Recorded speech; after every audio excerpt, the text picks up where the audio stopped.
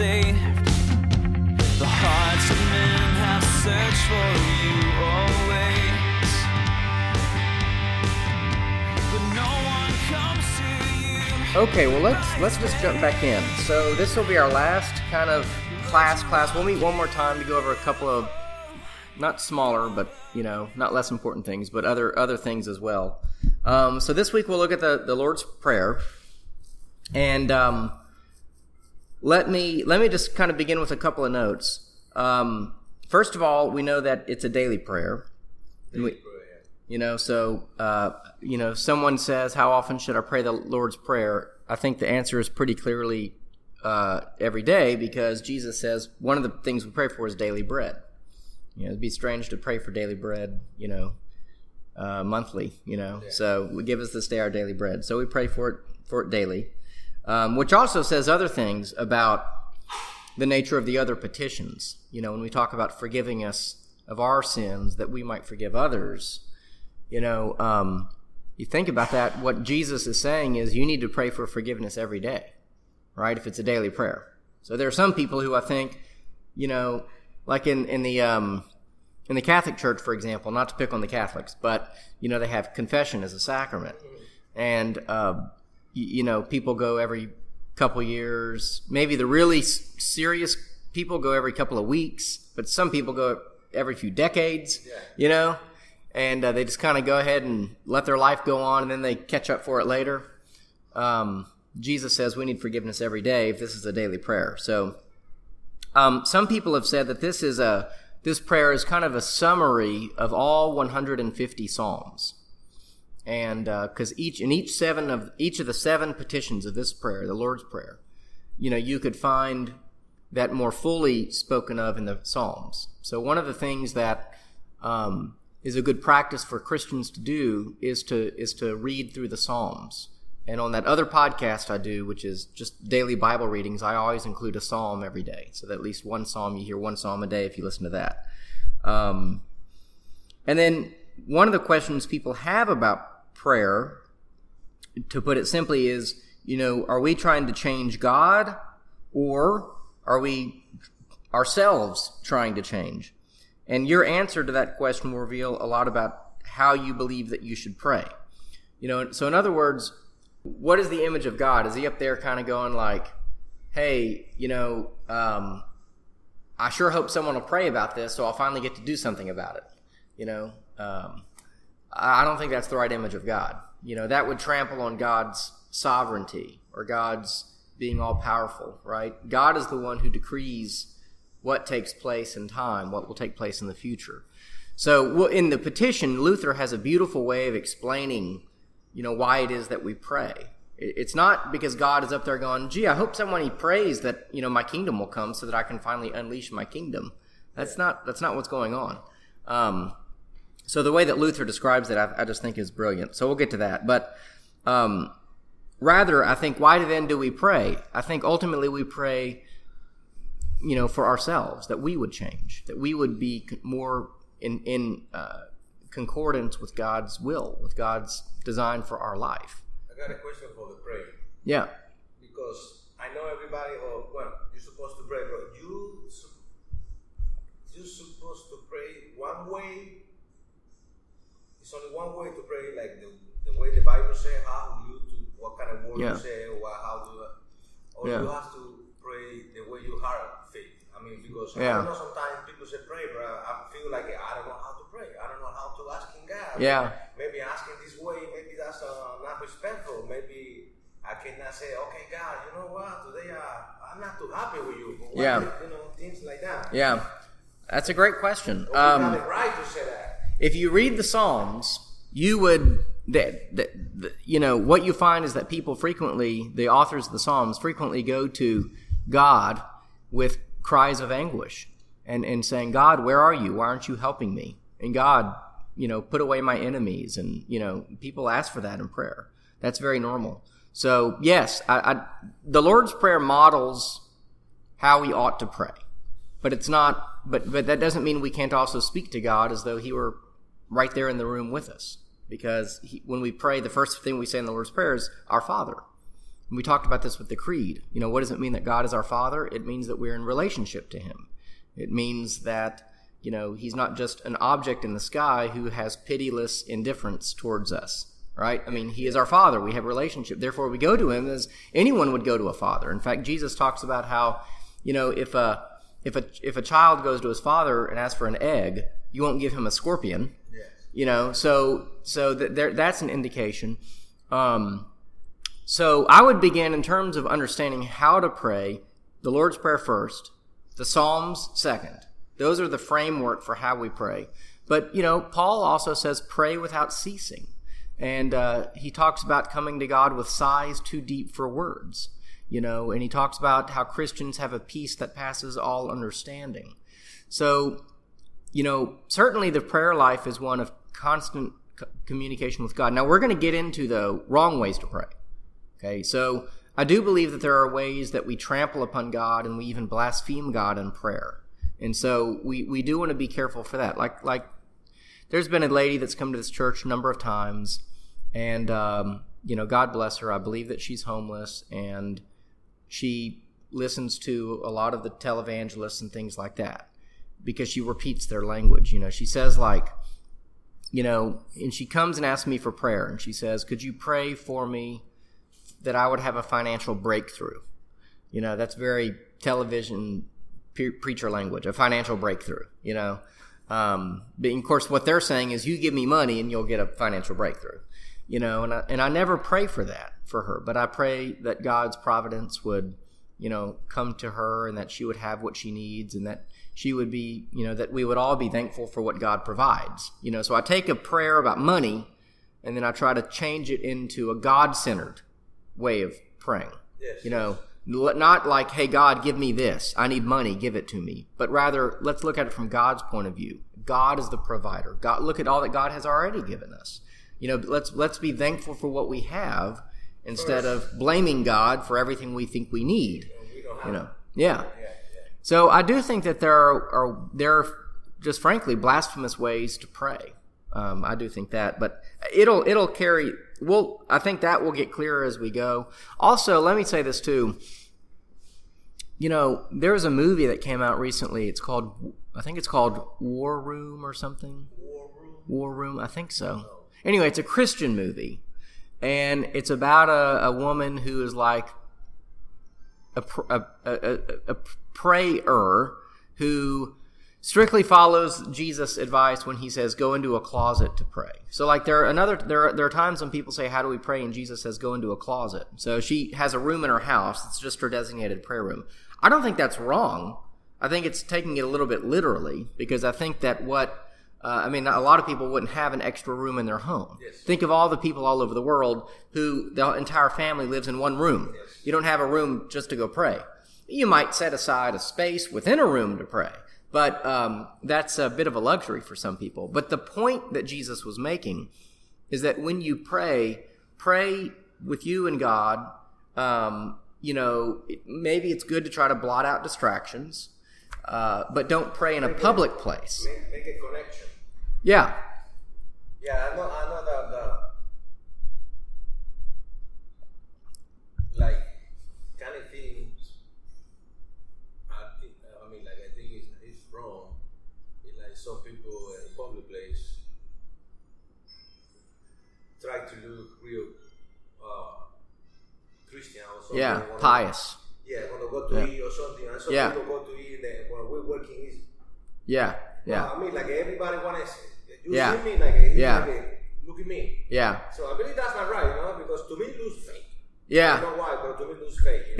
It's tricky, right? Like if you go to a restaurant, should you pray for your food? As a family, we do that. Well, we do that, but not too loud. Just take a hand and. Yeah. I hear you, and I think that one of the problems probably the biggest problem as people understand prayer is if you pray to God earnestly enough in the closet with just you and God and no distractions, and you really believe and you really believe and you really believe, then God will answer the prayer. He's obligated to answer the prayer. Now that's a whole movement called kind of the word faith movement. Like Joel Osteen is a word faith teacher. So if you really listen to what he says, for example, but there's a lot more like him who aren't as skilled as he is at hiding it. But basically what they say is, if you pray, God is obligated to answer because God's will is sort of unleashed by your prayer. Well, that is totally false teaching. Well, let's dig in with the introduction. So we've got Our Father who art in heaven. And this is what Luther says about this. He says, God would thereby tenderly urge us to believe that he is our true Father and that we are his true children, so that we may ask him confidently with all assurance, as dear children ask their dear Father. And so we've said that already, that when we pray, we're praying to God who comes to us. He reveals himself to us as a Father. And that's how we pray. And so instantly, with the first two words, we're already removing ourselves from the way that many people think about prayer. A lot of people think about prayer in a bizarre way, or they think about God in a bizarre way. But right away, we're saying we understand that God is our Father. So, and this is what I say. I say this is not a prayer to a dictator, a tyrant, a governor, or a mere master. Jesus wants us to relate to God as our Father, for he does what every good father should do. Some, no doubt, have had negative relationships with their fathers, and we talked about this before in the fourth commandment, but some have had absentee fathers. We must be careful not to conflate our imperfect fathers with the perfect Father, but also to be sensitive to those who may struggle thinking of God as Father because of negative experiences in the past. So we talked about that when we talked about honoring your father and mother, that, there are people who've had tough experiences with their father. But whatever other people's experiences with their father have been, the point, that we make is that God is the perfect Father. He's a real Father. Yeah. He's the one who does everything our fathers, didn't do. I mean, even if we had great fathers, they still weren't perfect, Yeah. So, but he's the perfect Father, and that's how he relates to us. So, okay, well, let's look at the first petition. There's 7 petitions in the Lord's Prayer. Hallowed be thy name. Now, this is where Luther gets into, he establishes the pattern for how we think about these things. And it's so brilliant and pastoral and thoughtful. And so this is the pattern he's going to lift up again and again and again. So what does this mean? He says, God's name is indeed holy in itself, but we pray in this petition that it may become holy among us also. So in other words, when we pray, hallowed be thy name, again, and this is related, of course, to the second commandment. Let me think. But do not take the Lord's name in vain. Yeah, second commandment. Depending on how you number, but so the very first thing we say when we pray to the Father is that your name would be holy, Lord. Now, does our prayer make God's name holy? No, it's already holy. What we're praying then is not that it would become holy, but it's that it would be holy among us. If you could choose to live among a group of people who spit at God's name, or a group of people who revered God's name, what would you choose? I'd choose the second every time, right? And one of my concerns about our nation is that we live with a bunch of people in our nation who spit on God's name. I don't know how many. Yeah. And there are lots of ways to spit on God's name. You can do it by ignoring God. You can do it by literally, protesting against God and writing books against Christians and so forth. But certainly when we pray, what we're saying is, Lord, we want your name to be holy among me. I want your name to always be holy in my life, in my way of thinking, and then I want it to be holy in the land that I live. It's already holy. That's not going to change. But we're praying that his name would be hallowed among everyone here. So that's the pattern he sets again and again. We're not praying, for example, that God's kingdom would come because God is waiting for us to pray. But what we're saying is, Lord, we want your kingdom to come around us. Bring your kingdom to us. And so that's how Jesus teaches us to pray. Let me read what Luther says again, and then I'll read what I say. He says, when the word of God is taught in its truth and purity, and we as the children of God also lead holy lives in accordance with it. And we as the children of God also lead holy lives in accordance with it. To this end, help us, dear Father in heaven. But he that teaches and lives otherwise than God's word profanes the name of God among us. From this, preserve us, Heavenly Father. Len, this is what I say. Notice the pattern that Luther lays out. We're not narrowly defining what is true about God, but asking what is necessarily true about God to also be true among us. God's name is holy no matter what we do, but we want God's name to be holy among us and in our lives. In saying this prayer, we are reminding ourselves, again, this is a daily prayer, that we want God's name to be holy among us. Therefore, we obey the second commandment, not to take God's name in vain. So I'm a little bit repetitive there. That's why I wrote this stuff out to begin with, because I always end up saying the same things when I teach on this. But so again, and as we talked about when we talked about that commandment, remember, there's lots of ways for God's name to be unholy among people. It's not just the cursing. It's not just the swearing. It's not just the, it's also when things are done in a very, very nice way, but they still dishonor God's name. It's when God's name is brought into a situation and then things contradictory to God are brought in at the same time. That's why as a body of believers, when we invoke the name of God, we ought to try as best as we can to live in the full way that God wants us to live. So we don't get to begin a church service in the name of the Father, Son, and Holy Spirit and then teach something that the Bible says is wrong, and then we teach it as right. That is not, and then we pray the Lord's Prayer, hallowed be thy name. Well, that's a contradiction. That's it might be done with the best of intentions, but that's a real problem, and every church I think is going to fall into that error. But God knows the difference between those who maliciously pervert God's name and those who, with truly holy intentions, err. So, that's just kind of that's the way the cookie crumbles. I mean, there are churches, for example, who teach things about the Lord's Supper different from what we teach. So I'm not picking on.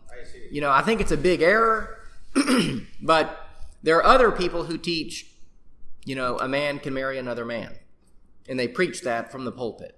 So that's an easy example, a modern example of the way God's name is not hallowed. You pray that God's name would be hallowed among us, and then you contradict what he teaches after you've uttered his name. You brought his name into the equation, you've gathered in the name of the Father, Son, and Holy Spirit, and then you contradict the word that he gave us. You don't want to do that. I believe that's one of the points. Too many young people right now is away from God, Mm-hmm. because it's too many churches, and too many churches try to stealing things from people. Yeah. And the other one teaching you something like crazy. Yeah. So the young people don't even know where to go. It's too many information. Like if you want to say it that way. Yeah. I totally agree. I think a lot of people. I mean, I had some members right now who live far away. They don't have a car. They're young, and they ask me, where should I go to church? So here I have their address, and I'm looking on Google, and I'm doing a search for where they can walk, to go to church, because to their credit, they want to go to church and they can't make it here. So, I found I'm like, well, this church, no, for sure. This church, no, for sure. This church, maybe. This church. Then I found a church, and I'm going to their website. That's all I can do. Well, they believe that the Bible is the Word of God, and they have a Reformed background. Do I agree with everything in that church? No. But they can walk there, and they believe the Bible is the Word of God, and it's a small church, which I advocate for accountability purposes. So I said, go there, And she said, do you know the pastor? I said, no, but, but there are a lot of churches. I said, I don't want you going here, here, here, here, and here, because they teach falsely, in my opinion. Falsely enough to where it could actually be damaging. So, and that is a problem. The church in America right now is in open competition with each other. And as the church shrinks, as fewer people go to church, churches are going to get in more competition. It's like, Walmart and Target and Kmart and, whoever else. Yeah. They're all in competition with each other. And they're, going to do everything they can to win the customer to their store to earn their money. Well, the church shouldn't operate that way, obviously. The church should be the kingdom of God in part, on earth. Not in full yet, but partially. And we should be brothers and sisters, but we don't work that way. So, No. and that's a shame. Unfortunately, yeah. Yep. Well, let's keep going.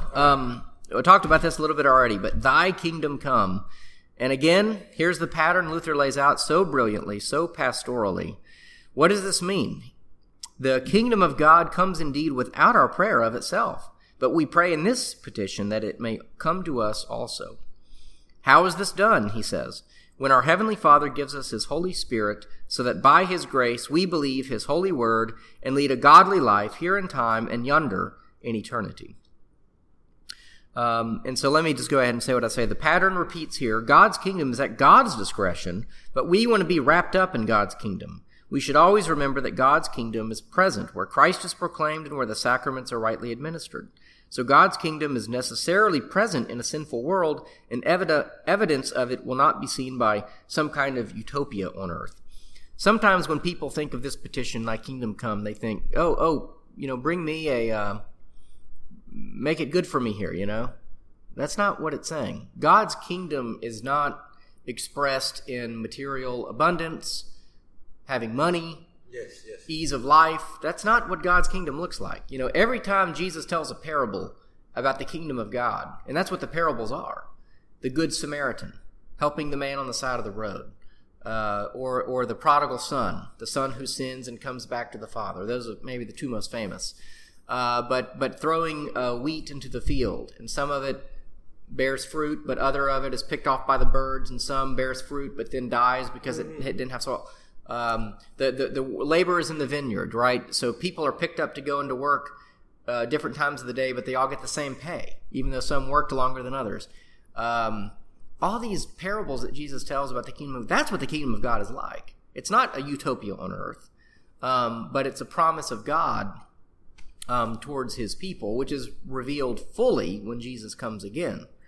So again, God's kingdom is already here. God's kingdom is already doing work in the world right now. And God's kingdom is at God's discretion. We don't get to say, God isn't up there saying, if someone would only pray that my kingdom would come, then I would send the kingdom. No, that's not how it works. God's kingdom is spreading throughout the land right now as we speak. And in some areas it may be contracting, but that's all at God's discretion. What we're saying to God is, God, we want your kingdom here. We want your kingdom to be among us. We want believers. We want Christians to be, present among us and stuff like that. I believe the prayer every day. Yeah. That's the key to be with God. Yeah. I agree with you when you talk about it's not have a new car or let me have some money. Yeah. It's not that, but if you pray every day, I believe like God's kingdom to me is love and peace. Yeah. It's a lot of that because if you have love, you can help somebody. If you have love, you can be in peace. Yeah. But I believe that prayer every day is something very important. It is. Because what is Jesus saying? He's saying every day pray that the kingdom of God would come. And you mentioned peace. That's true. But people, the way that I think some Americans define peace is... That's the way to define, everybody defines peace differently. Yeah. Yeah, that's right. So in some ways it's, Jesus says, I didn't come to bring peace, but a sword. So, and what I think he means by that is the final peace we need is peace with God. Yes, spiritual peace. Yeah. That's what I'm talking about. Right. More that. Like you feel peace with God, But there might be times when, you're on the front lines of battle. Yes. And you still have peace. Or you're working for peace. So you have to use the sword. Yeah. So anyway, so thy kingdom come. Again, God isn't waiting for us to pray the prayer to spread his kingdom. The kingdom is already spreading. What we're saying to God is, God, we want your kingdom here. Please, desperately, we need your kingdom here. And that is a prayer. Wow, we need that in this country right now. Lutherans don't talk about revival a lot, but we absolutely need revival in this country. Now, the revival is the work of the Spirit. It's not the work of a church holding a meeting and calling it a revival. A revival is what the Spirit does, and so what we're praying is that we would get that that revival. Okay, let's look at the third petition. Thy will be done on earth as it is in heaven. And let's read Luther's answer. He says, "The good and gracious will of God is done indeed without our prayer." This is the pattern once again, right? "But we pray in this petition that it may be done among us also." How is this done? When God breaks and hinders every evil counsel and will which would not let us hallow the name of God, nor let his kingdom come, such as the will of the devil, the world, and our flesh, but strengthens and keeps us steadfast in his word and in faith unto our end. This is his gracious and good will. And then let me just go ahead and read what I say about it. "So often the world confuses the will of God with the sinful actions of men. Never forget that God's good will for us was laid before us in Genesis 1 and 2, before man's fall into sin.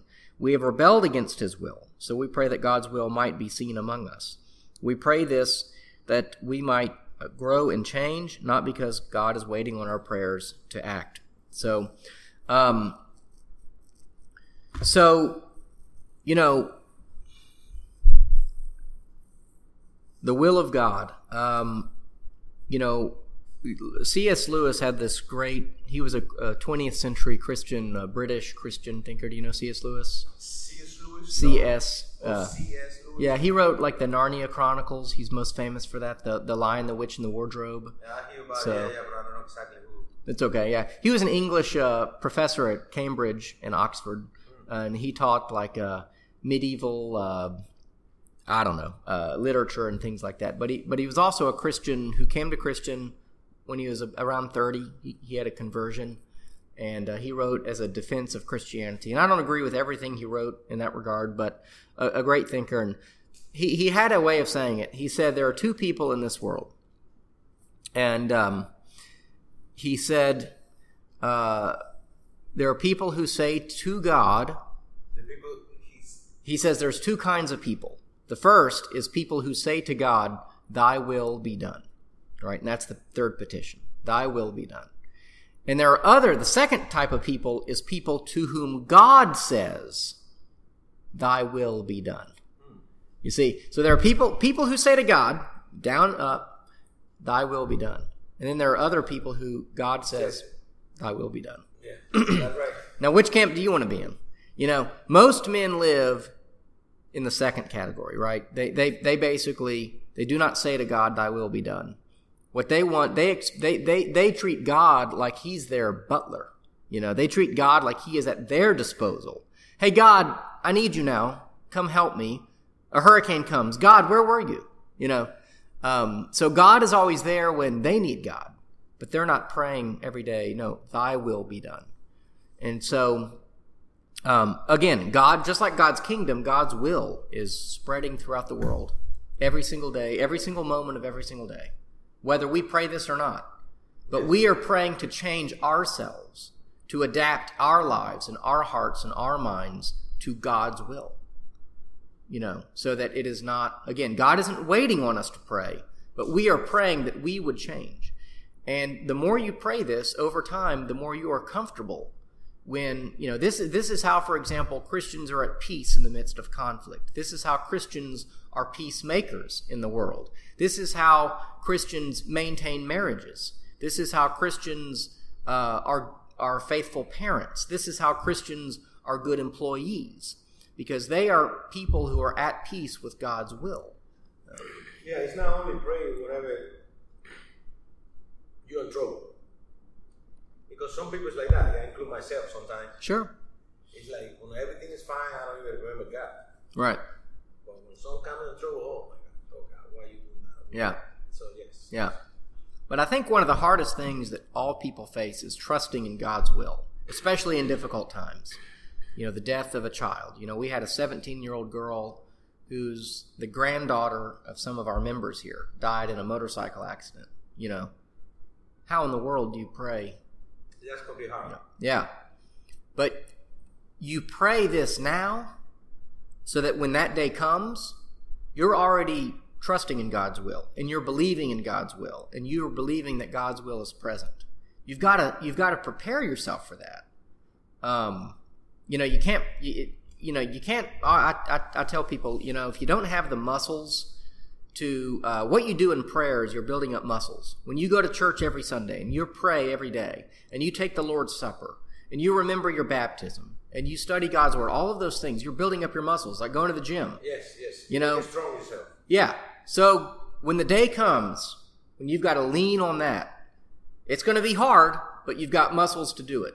If you don't do any of those things, and then that day comes when a death happens, or you're rock bottom with an addiction, or cancer comes, or whatever, you got no muscles, you got no strength. It's like lifting a car with no muscles, you know. And so this is part of why we have daily prayer, and this is part of why we pray this, that we would be at peace with God's will, and we would accept it, you know, so that when that day comes. Okay, the fourth petition. Let's keep moving. Give us this day our daily bread. Again, here's the pattern. God gives daily bread, even without our prayer, to all wicked men, which is everyone, by the way, because we're all fallen in sin. Yes. But we pray in this petition that he would lead us to know it and to receive our daily bread with thanksgiving. So what is meant by daily bread? I love his answer. He says, everything that belongs to the support and wants of the body, such as meat, drink, clothing, shoes, house, homestead, field, cattle, money, goods, a pious spouse, pious children, pious servants, pious and faithful magistrates, good government, good weather, peace, health, discipline, honor, good friends, faithful neighbors, and the like. So let me read my commentary. He says, lest we forget who provides us all of our needs, Luther clearly sees the bread as symbolic of all bodily needs. This prayer reminds us daily. One can't help but be reminded of Jesus' words in Matthew 5:45. For he, God, makes his sun rise on the evil and on the good, and sends rain on the just and on the unjust. Even evil men get their daily bread. We pray that God might be so merciful as to provide for us as well. Did you, when Harvey came, you know, I went to the grocery store, it was like Friday before Harvey came. There was no bread. I found the last loaf of bread, and it was like a really expensive, like artisanal bread with grain all over it. And it was like, the same problem with the bread. Yeah. But I had to reflect, you know, I put on Facebook, I think, wow, think of all the times, anytime I want to go to a grocery store and there's food. Not only food, but all kinds of food, yes. Right? 10 different types of pickles, you know. I kind of joke, I say we live in the age of artisanal pickles. You know, you can have any kind of pickle you want. Yeah, hot, sweet. I love pickles. And I do too. I always get the same one, but yeah, you can see it's like a whole shelf of pickles. You know, salsa. Must be 50 kinds of salsa at H-E-B. You know, when I was a kid, it was paste picante sauce. You know, now it's any kind of, you know, and it just the miracle of God's provision and the market working to provide people daily bread. I mean, it's amazing. You know, and we take that for granted so often. And the one time I go to the store and they're out of milk and bread, and I didn't complain. I'm just saying that, yes. You know, it made me reflect how often God gives us our daily bread. Well, let's carry on. Fifth petition. This is a little bit of a difficult one. Forgive us our trespasses or sins, as we forgive those who trespass against us. What does Luther say? What does this mean? Well, we pray in this petition that our Father in heaven would not look upon our sins, nor deny such petitions on account of them, for we are worthy of none of the things for which we pray, neither have we deserved them. But that he would grant them all to us by grace, for we daily sin much, and indeed deserve nothing but punishment. So we will verily, on our part, also heartily forgive, and also readily do good to those who sin against us. This is what I say, because this is a question people often ask. This could be quite a lengthy treatise, as this is a confounding petition. In other words, one of the questions people ask is, okay, will God only forgive us when we have perfectly forgiven others, right? Because the petition reads, forgive us our trespasses as we forgive those who trespass against us. So are we saying to God, in the same way that we forgive other people, we want you to forgive us the same amount? Now, if that's what it means, we're in big trouble because we don't forgive other people, yeah, that's right? We need perfect forgiveness from God, but we often forgive people conditionally, right? Or we forgive them when we feel like it. Or we forgive sometimes a little bit. Yeah. Next day you start remembering again what you do. Yeah, exactly. You know, we forgive when the anger is gone. Yes. God forgives in the midst of anger. That's how great his forgiveness is for us. So that's the question. So here's how I put it. Put simply, the as should be seen as relational and not transactional. Not transactional. In other words, God is not waiting on us to perfectly forgive, which we cannot do, to forgive sins. Okay, so in other words, it's not transactional. It's not transactional.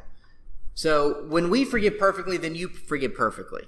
That would be a transactional approach, and that can't be what Jesus is saying, because we know that we can't forgive in the way that we need to be forgiven. So it can't mean that, but it's relational. Okay, so it's in that sense, it's an uneven scale. But everything in our relationship to God is an uneven scale. Yes. Because cannot be like saying like him. We cannot forget Exactly. He's creator, we're creation. So it's always going to be an uneven scale. But what's amazing about God, of course, is what God has done through Christ to even the scale, if you will. Because he became flesh, died on the cross, rose from the dead, that our sin, that he would bear our sins, that we would be righteous. So if anything, it's an uneven scale now, in our favor. Yes. Where we're now closer to God. So it's relational, as everything is with God. That's what we mean when he says he's our Father. Now, that doesn't mean that God must forgive all of our sins, regardless of whether or not we have forgiven others. So I'm not saying, on the other hand, you could say, God's forgiveness is so great that I never have to forgive anyone else. That would be taking advantage of God's mercy. Yes. That would be preying on God's mercy. I'll live however I want, but I'm going to pray this petition. So I think what God is saying is, look, there's a relationship here. And Jesus tells a parable. It's maybe my favorite parable, about a man that owes a king 10,000 talents. And this is a parable every Christian should know. It's only found in Matthew, I think. But a man who owes a king 10,000 talents, which is like $1 gazillion, right? It's like a crazy amount of money. The king forgives him the debt when he begs for forgiveness. Then the man goes to his village, and another fellow slave there owes him 90 denarii, which is like 3 months' wages.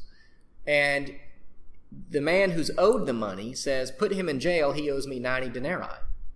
The king finds out about it because everyone's mad. Because everyone knows he was forgiven 10,000 talents, but yet he made this guy go to jail for owing him 90 denarii. And so the king finds out about it, and he's angry. Hey, I forgave you all this debt, and you can't forgive that little bit of debt to this guy? You see the imbalance there. So there is a relationship between our forgiveness and God's forgiveness. It's not transactional, but it's relational. And that parable demonstrates that. So do we have to forgive perfectly to be forgiven perfectly? No. That would be a transactional approach. Ought we to forgive others as best as we possibly can by God's grace? Yes. Why? Because we have been forgiven perfectly. So that's something that Christians just simply ought to do, is, forgive other people. It's just a habit we've got to train ourselves to get in. I've heard a lot of people, Christians, who say, I can't forgive this person, say someone who murdered their child. Yes. Right? Yes. And I'm not I don't want to put anyone in a difficult spot. And I don't know what the timeline is on forgiveness for something like that. Yeah, it's pretty hard. I believe so. Absolutely. I mean, it's got to be the hardest thing they'll ever be asked to do. I don't know if you hear about it. It's a lady. He was a